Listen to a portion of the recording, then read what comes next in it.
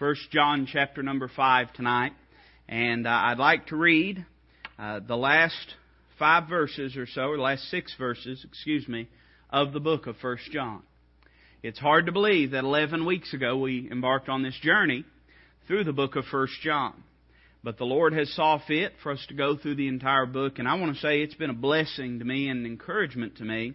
I think we're always helped when we study the Word of God. We may not always recognize it, but we're always helped when we study the Word of God. And as we've gone through the book of 1 John, we've seen the context of it and we've seen the content of it. We've seen who John was writing to, and we've seen who John was writing about. And when we come to these last handful of verses tonight, I want us just to have our mind fixed on the impact that John's writing would have had to this little group of believers, and the impact that I hope it's had on you and I. 1 John chapter number 5, and I'd like to begin reading at verse number 16. The Bible says, "If any man see his brother sin a sin which is not unto death, he shall ask, and he shall give him life for them that sin not unto death. There is a sin unto death. I do not say that he shall pray for it. All unrighteousness is sin, and there is a sin not unto death. We know that whosoever is born of God sinneth not, but he that is begotten of God keepeth himself, and that wicked one toucheth him not. And we know that we are of God, and the whole world lieth in darkness. And we know that the Son of God is come, and hath given us an understanding that we may know Him that is true, and we are in Him that is true, even in His Son Jesus Christ. This is the true God and eternal life." Little children, keep yourselves from idols. Amen. Let's pray together. Heavenly Father, thank You for this time that You've allowed us tonight. I pray, Father, that You would help Your thoughts to be concise and consistent as they proceed tonight out of my mouth. Lord, I pray that they would affect hearts in a way that would bring You glory. Father, I pray that You would accomplish in us that which is most needful for us to walk closer to You.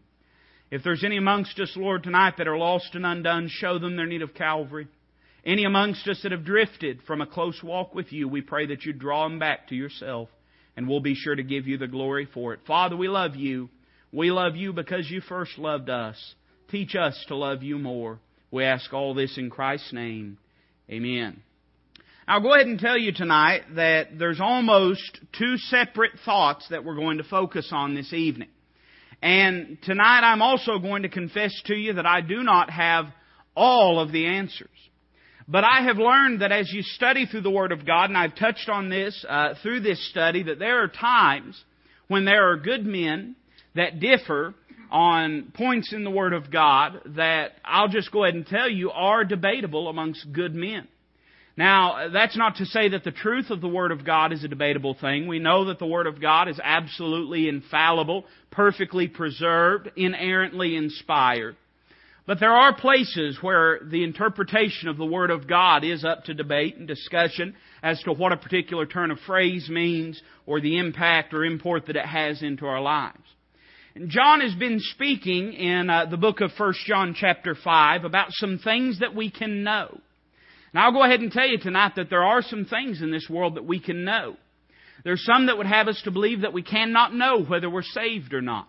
Yet the Word of God tells us that these things have I written unto you, verse 13, that believe on the name of the Son of God, that you may know that you have eternal life. The book of 1 John is a book of personal experience and absolute truth and infallibility. It is a book of absolute knowledge. It is a book of absolute certainty and absolute confidence. John didn't write these things to cast doubt upon anyone's mind, but he wrote these things to give encouragement to those that did not have any doubt about who they had placed their faith in. We live in a world of relativity. At least that's how they'd fashion this world if they could. A world where everything is just relative to who you are and what you think and how you feel at that particular moment. But I'm encouraged tonight to know that there are some things that regardless of how I feel, regardless of what anyone else says, regardless of the trends and winds of this world, it's not going to change the truth of God's Word and the absolute certainty of our standing in Jesus Christ if we placed our faith in Him. And it's in the vein of this context that John has been speaking. He uses the word confidence in verse number 14 when he says, this is the confidence that we have in Him, that if we ask anything according to His will, He heareth us. And he's talking about our prayer life. He's talking about the fact that when we pray for things that are within the will of God and are according to the will of God, that we can have confidence God will hear and answer those things. And in verse number 16, he deals with a issue that has brought a lot of discussion amongst good brethren, a lot of discussion amongst bad brethren too, amen. But it's this topic of sinning a sin unto death. Now, like I said, I'll go ahead and tell you that there will probably be folks in this room disagree with me.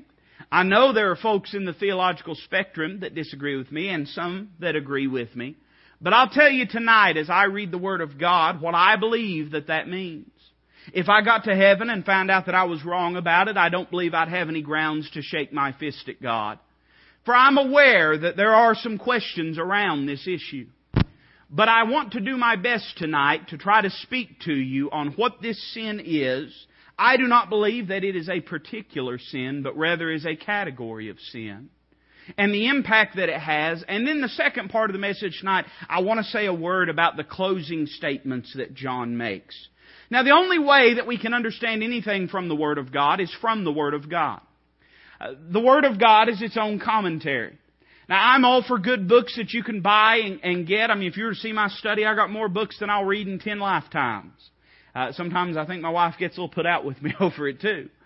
I've got more books than I could read in 10 lifetimes. And they're all valuable and it's all a good thing. But the greatest commentary on the Bible is the Bible.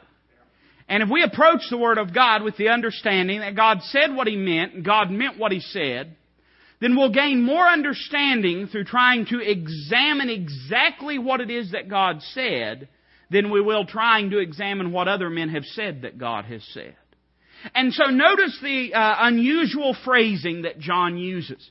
He says, if any man see his brother sin a sin which is not unto death, he shall ask, and He shall give him life for them that sin not unto death. There is a sin unto death. I do not say that he shall pray for it. All unrighteousness is sin, and there is a sin not unto death. Now, as we read that passage, there's a few questions we have to ask ourselves. One of the questions is what is meant by the word death. There are two types of death in the Word of God, primarily. There's the death of the body, and there is the second death that the book of Revelation speaks of. Now, if we're to compare Scripture with Scripture and gain an understanding of this, I always get a little amused by brethren that try to argue Scripture with Scripture. You've seen it before. If you spend any time on Facebook, one thing Facebook's good at is getting folks fussing and arguing. Amen? And if you spend any time on it, you'll always see folks that get into biblical debates and a person will say, well, what about this Scripture? Another will say, what about this Scripture? Another will say, what about this Scripture? There's a part of me that wants to, if I could, just blow the whistle on the whole thing and say, let's wait a minute here. Because Scripture A agrees with Scripture B, which agrees with Scripture C, and Scripture D, and E, F, and G, and H, and I, and J, and we'd run out of alphabet letters. See, the Word of God is perfectly fallible and absolutely harmonious in its message. You really cannot argue Scripture with Scripture because it is a self-defeating prospect. It's as though you're saying, God said this, no, God said that. God said all of it, so what does it mean in light of each other? Now, if we were to take this to mean the spiritual death of someone, then in doing so, we would have to dismiss and ignore a vital biblical doctrine that is well substantiated all through the Scripture, which is the absolute eternal security of the believer. So this cannot be talking about a spiritual death or the second death. Because the Bible teaches clearly and plainly that once a person has been saved, they cannot be unsaved. They are in the Father's hand. I've heard some folks say, well, Revelation says He'd spew you out. Well, I'm not in His mouth. I'm in His hand. Amen. And the Bible says that He has measured the span of the universe in His hand. I've heard some folks say, well, I'll take myself out of His hand. Well, good luck with that. Amen. You better get started now. And even if you get started now and had 100 lifetimes, I don't think you'd make it. Because His hand's so big and so broad that He measured the span of the universe with it. So this cannot be talking about a spiritual death, because the Bible says if a man see his brother sin a sin which is unto death.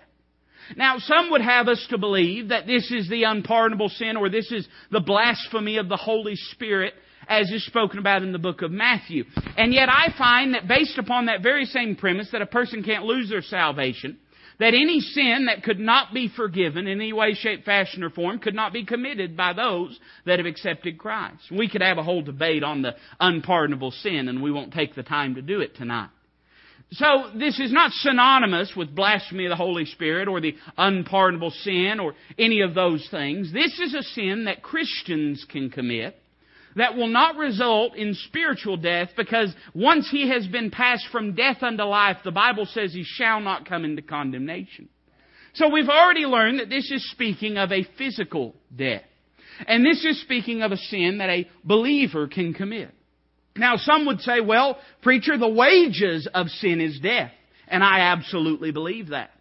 And yet we understand that those wages, while at certain times there is a physical application to that primarily is speaking of the spiritual death. And John goes to great lengths to help us to understand that he's not using poetic language to tell us that every sin is a sin unto death, because he says in verse number 17, all unrighteousness is sin, and there is a sin not unto death.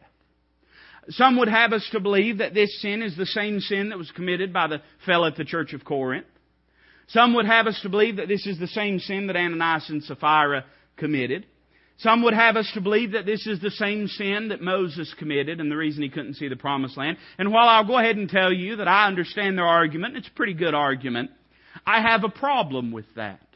My problem is this: whatever this sin is that's a sin unto death had to be readily recognizable to that little group of believers so that they could determine their actions in light of it.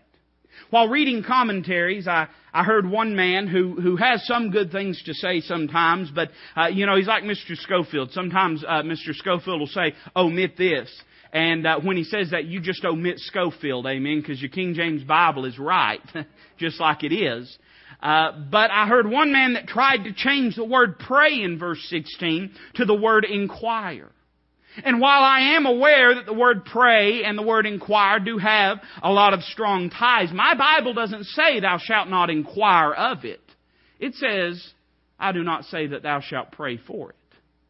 So this has to be a sin which a person can readily discern whether it's a sin unto death or not. Now, here's my opinion, and I said the other day that Lester Roloff used to say that opinions are the cheapest things in the world. Everyone's got one.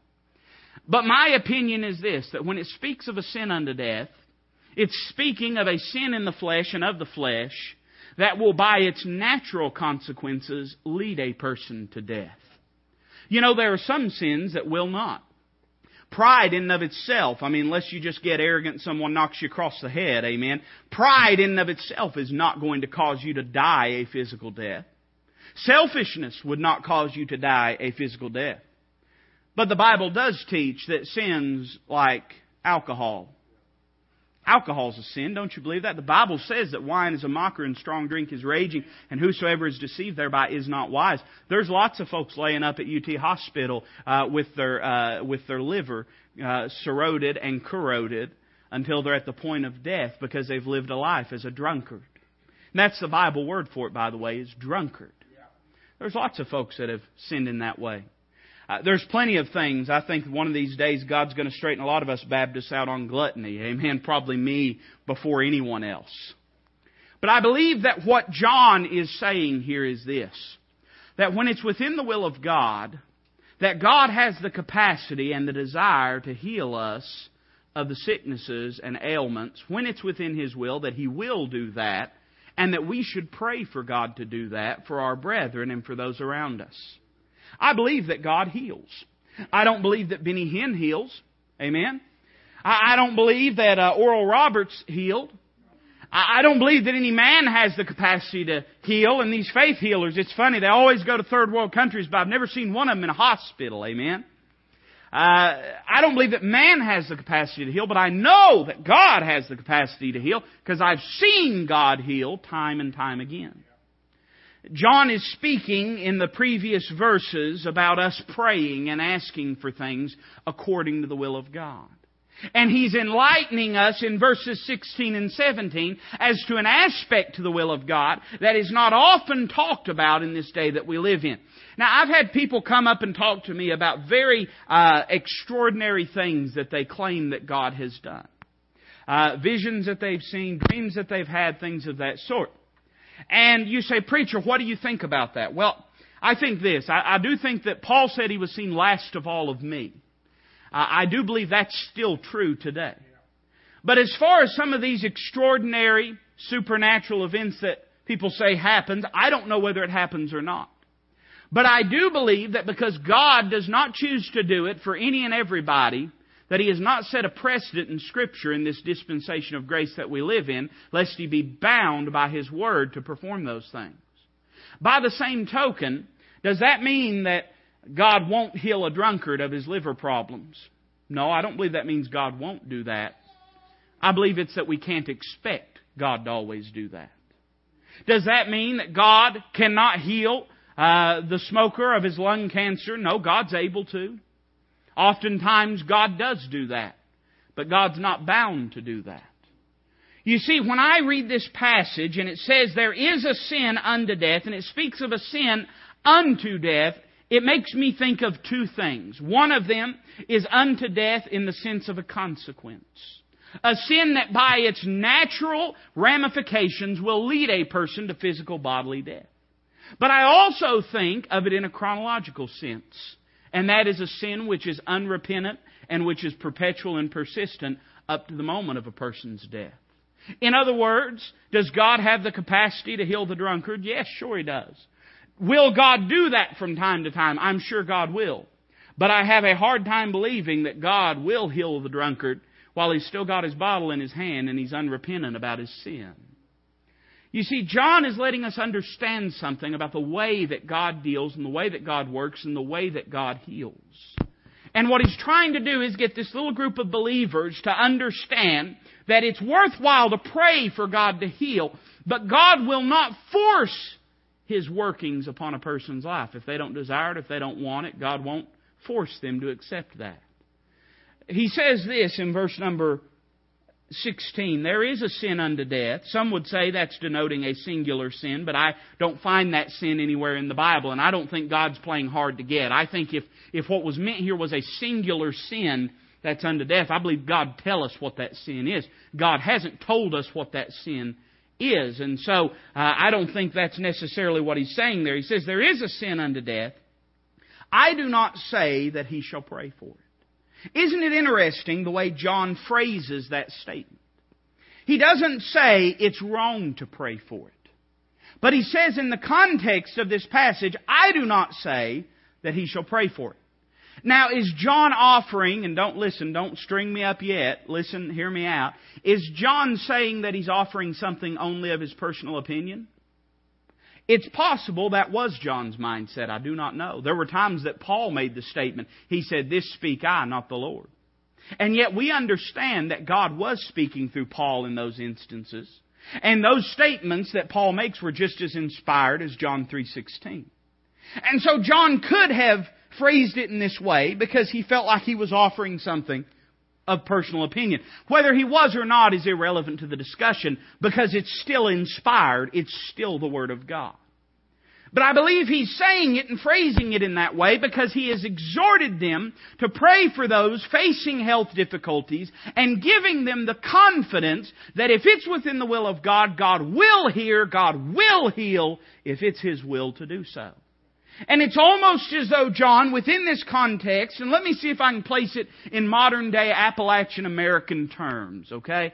It's almost as if I was talking to you and said, hey, listen, you pray for that person. God's able to heal that person. Have this confidence that when you pray, God will hear you. But now listen, a person that is purposefully destroying the temple of the Holy Ghost unrepentantly, I wouldn't say that God would hear and answer that prayer. You see, that's language we would maybe be a little more familiar with. Does that mean God will never do it? You may come up to me after the service and say, "Preacher, I had an uncle, I had a grandfather, I had a this, I had a that." I'm not saying God never would heal in those circumstances, but I'm saying this, and I believe this is what John is saying, that we cannot necessarily have that expectation. When a person is squandering and harming the temple of the Holy Ghost that God has given him, I don't think it's fair to expect that God will supersede their free will actions and rescue them in the 11th hour. John gives these teachings and gives this truth. Some of you can come up and hit me afterwards if you want to. I don't think there's anybody that wants to, but I'm sure there's people in this room that disagree with me about that. There's certainly people in the commentaries that do, and I've learned very quickly just take the Word of God over what any commentary or anybody else says and leave it with that. John then begins to give us some closing statements, a synopsis, if you will, of the teaching of 1 John.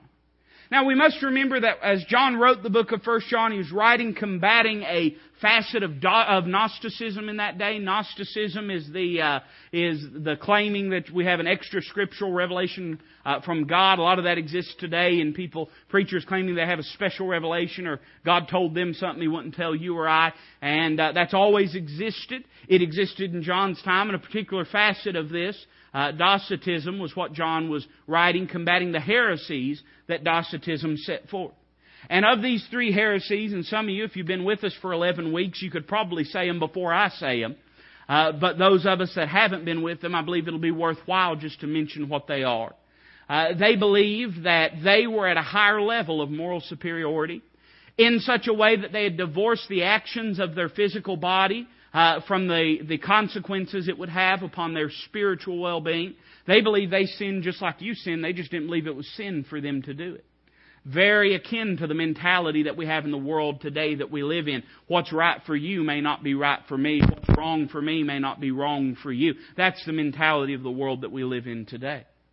But to believe this, they had to believe a secondary heresy, which was the belief that everything physical was evil and wicked intrinsically and inherently, and everything that was spiritual was good and righteous and wholesome and holy intrinsically. And that sounds good, that's sort of the yin and yang that this world talks about. But really, at the end of the day, there's a lot of problems with that heresy because you have to deny the incarnation, the resurrection. You have to deny the physical creation of this world by God. And so they had a problem with the incarnation. What were they going to do? If they believed everything physical was evil and everything that was spiritual was good, what were they going to do about Christ, the Son of God, God manifest in the flesh? Well, the way they tried to handle this was to claim that Jesus was a human being, fallible and imperfect like you or I, and that listen to that thing. You pretend it's thunder. Amen. Probably will be before long anyway. And that Christ was a Spirit that descended upon Him at His baptism, departed from Him before His crucifixion. Now, we know those are heresies. John has addressed each of those individually. But now he's going to give a synopsis of these truths in the next 4 verses. And it's summarized, and each phrase is dealt with by the phrase, "we know." As I said a moment ago, this is a book of certainty. It's a book that helps us to know some things. And he speaks of 3 different truths. Notice it. He says, we know that whosoever is born of God sinneth not. But he that is begotten of God keepeth himself, and that wicked one toucheth him not. As we've read through 1 John, we've seen how that John talks about sin in 2 separate aspects. He talks about sin in the individual commitment of those sins when he says that if any man sin, we have an advocate with the Father. If any man saith that he hath not sinned, he's a liar. But then there is the phrasing that's used, sinneth or committeth. And this carries the idea of a perpetual lifestyle of sin. John is not saying here that the child of God is never going to mess up. All of us know that we mess up, that we're frail, that we're flesh and bone, that we do things wrong and we make mistakes. If you're here tonight and think that you never sin, we just need to find the right person to ask about it. There's somebody to tell on you, amen? We all sin, we all mess up. But John says as a synopsis to the teachings of this book that one of the things that we have learned concretely is that the believer is marked and is characterized basically by a life of perpetual walking with God. It's not to say that we don't mess up, that we don't sin, that we don't get backslid, because there's times when we do. But it's to say that when we do sin and when we have sin in our lives, it creates a misery and a sorrow in our life. It creates a disruption of fellowship and communion with God. And that if enough time passes, God will take us out of this world, if we've lived in sin long enough, defeating the purpose for which God keeps us in this world, that we might be a light to a lost and dying and dark world. And so John is not saying you're never going to sin. He's saying this, that those that know God, you can tell it by the way that they live. And I believe tonight that those that know God, that you can tell it by the way that they live. That's not to say that there's not folks that get backslid. Of course folks get backslid at times. But by and large, it doesn't take a degree in rocket science to determine who really knows God and who doesn't. There's folks that talk about God all the time, and yet their life is absolutely characterized by corruption and carnality and sin. There's a good chance that they've never met God if they live a life in that manner. And He says that we are of God. He says, whosoever is born of God sinneth not, but he that is begotten of God keepeth himself, and that wicked one toucheth him not. I was thinking about this verse in light of our sermon Sunday night on the book of Job. And I was thinking about how that God, almost in concert with Satan, brought things to pass in Job's life, used Satan to accomplish his sovereign means and will. And I don't believe what John is saying here is that Satan has no capacity to affect your life. But I think what he's saying is that those that are begotten of God belong to God, and Satan can't do anything he pleases with them. And it's a blessed truth tonight that whatever we deal with, God had to allow it before it ever gets to us. Those that belong to the Lord are in a different family than those that don't belong to the Lord. The lost person, Satan can do whatsoever he pleases with because they are his child. But those that have been born again have been born into the family of God. They don't belong to Satan. And if Satan is to have any impact in their life, it can only be because God has sovereignly allowed it to take place. That wicked one cannot reach out and touch them in and of himself. So we have a basic truth established here. That this moral superiority that the Gnostics were claiming, that we can live in sin, but it's not sin to us. John says, no, that's not true. Those that are born of God don't live in sin. Those that are not born of God do live in sin. There are two different categories. There are two different families. And by and large, the characterization of their life can tell you which family they belong to. Lots of folks talk about God today. In fact, that's one of the most popular things to do today, is to talk about God, to talk about the Bible, to talk about religion. But you can tell a difference between a man that knows the author of this book and a man that doesn't. You can tell a difference between a person that really knows God and a person that doesn't. And I'm afraid that oftentimes when we have questions about people and their salvation condition, I wonder oftentimes if it's not just wishful thinking that keeps us from outright proclaiming that they are lost and in need of the Lord. The truth of the matter is, if any man be in Christ, he is a new creature. Not he should be, not we hope he's to be. He is a new creature. Old things are passed away. Behold, all things are become new. It doesn't say he's a perfect creature, but it does say he's a new creature. And a change will take place in a person's life when they get to be saved. Notice the next statement that John makes here, verse 19. He says, and we know that we are of God, and the whole world lieth in wickedness.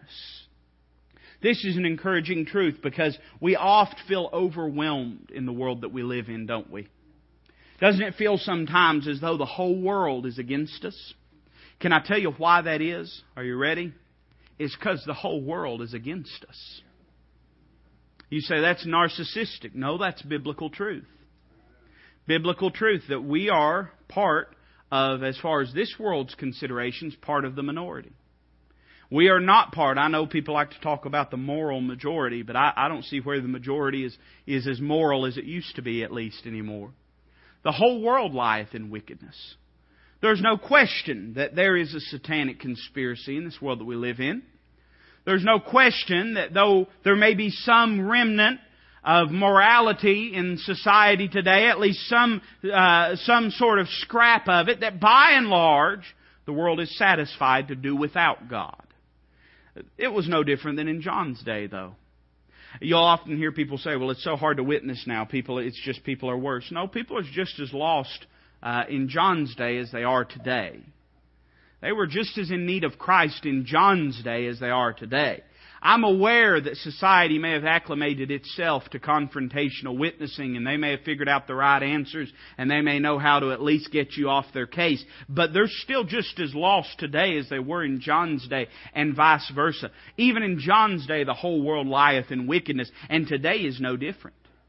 But we know that we are of God. He's going to say here in a moment in verse number 20 how we know that. But it's important for us to understand that this dynamic and this ratio has never changed. Those that truly know God have always been in the minority. Always. And just as the Bible said that narrow is the way that leadeth unto life everlasting, and that broad is the way that leadeth to destruction, that's true today like it's always been true. Now, sometimes we get a little excited if one of our favorite celebrities or TV personalities get up and say something about God. But don't fool yourself for one moment. That's not to say that everyone in Hollywood, California is on their way to hell. I still think the majority of them are, and probably a good chunk of those in Knoxville, Tennessee too. But just because they're talking about God, that doesn't mean they know God. That's really the question. We talked in Bible study on Monday night about what Paul said, that we know God, or rather are known of God. Lots of folks can talk the talk, but do they have a relationship with Him? John says, we know that we're of God. How do we know this? Look at verse 20. And we know that the Son of God is come, and hath given us an understanding, that we may know Him that is true. And we are in Him that is true, even in His Son, Jesus Christ. This is the true God and eternal life. If I could pick one verse that sums up the entire book of 1 John, it would be that verse. For it sets forth to us the basic foundational teaching and truth of this entire book. We know that the Son of God is come. Now, you say, well, there's no debate about that. Well, maybe not in this room. Maybe there's less of a debate in this part of the country than there is in other parts of the country. But don't fool yourself for one moment in thinking that everybody believes that Jesus is the Son of God. Because that's just not the reality of it. And lots of folks that talk about Jesus Christ don't even believe He's the Son of God.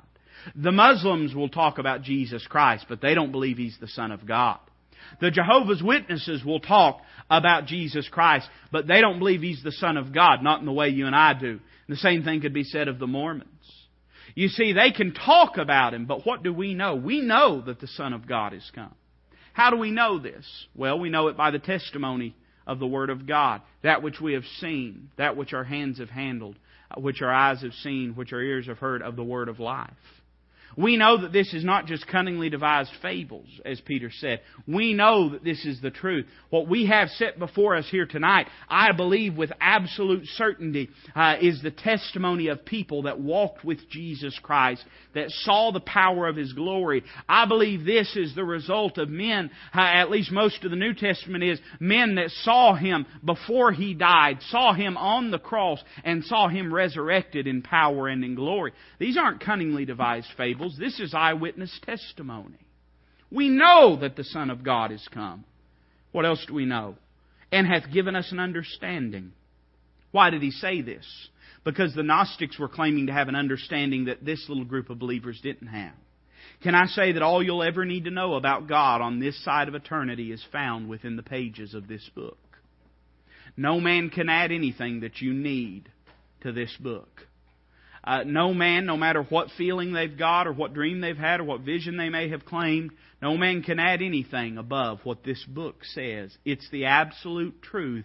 It's the absolute authority. God hath given us an understanding. He's given us the truth in His Word. Why? That we may know Him that is true. See, the Word of God was not given to give us an academic prowess, but to give us a personal relationship. I heard it put this way one time, that this is not cake to be set under decorative glass. This is the manna from heaven, our daily bread. Not given just so that we could have more facts in our head, but so that we could have God in our heart and in our life. That's why God's given us an understanding. When we refuse to embark upon that relationship and to try to encourage and grow that relationship, we're defeating the very purpose for which God gave us His Word. God didn't just give us a Bible so that we'd have something to sit around and talk about in the church house. God gave us a Bible so that we could know His Son. God didn't just give us a Bible so that we'd have something to put on hotel nightstands. God gave us His Bible so that we could know more of His Son. And so it says we have an understanding that we may know Him that is true, and we are in Him that is true. Who is this true person? And it says even in His Son, Jesus Christ. The Word of God is deliberate. Every single word in your King James Bible is there on purpose. It's not there on accident. And John uses the terminology, His Son Jesus Christ, for a very specific reason, because it denotes the deity of Jesus Christ. It denotes the humanity of Jesus Christ. And it denotes the prophetic office as Messiah of Jesus Christ. All three of which were in dispute in His day and in our day. No dispute that a man named Jesus lived. No dispute that He taught good things. With a lot of people, there's even no dispute that He did miracles. But there's a lot of dispute today as to who this Jesus is. Is He really the Christ? Is He the Son of God? Is He God in the flesh? John says we know Him, and we know that He is. Can I say that you don't have to have all the answers all the time if you know Him? There's times when we feel as though if we can't answer every question, it's because there's something shaky about our foundation. There's a lot of things I don't know. I'll go ahead and tell you that. A lot of questions I can't answer. But I know Jesus Christ. And I know that without a shadow of a doubt. Oh, are there bright minds that could stump me in relation to the natural world and science science falsely so called? I'm sure there are. And maybe with you, you've ran into a few of those people sometimes that gave you questions you couldn't answer. And it's unnerving to have questions we can't answer. But understand that no matter what they say, no matter what they think, no matter if they think they have an answer we don't, it doesn't change this. We know that the Son of God has come. We know that we're in Him. We know that He's true. Of course, these Gnostics had questions that this little group of believers couldn't answer. But John says, I didn't come to lower myself to the standard of trying to be a part of their dog and pony show and answer all their questions. He says, I've not come because that you don't know. I've come because you do know, and I've come to encourage you in what you already know. Look at the next phrase. He says, this is the true God and eternal life. You know, if God says something once, it's enough. But over and over and over and over again, it's affirmed that Jesus Christ is God. He is the second part or person of the Trinity. He was God in the flesh. He's still God to this day that we live in. A lot of people seeking for truth and seeking for answers. Don't you know that? Lots of questions being asked today. Do you know that as a Bible believer we have the answer? I fear sometimes we don't live that way. But the truth is, we do know the true God. We do have eternal life through Him. The very last phrase he uses, and I'll just say a word about this and close. He says little children. He uses this term of endearment again that he's used earlier in the book of 1 John. And it's as though he's giving a fatherly admonition to this little group of believers.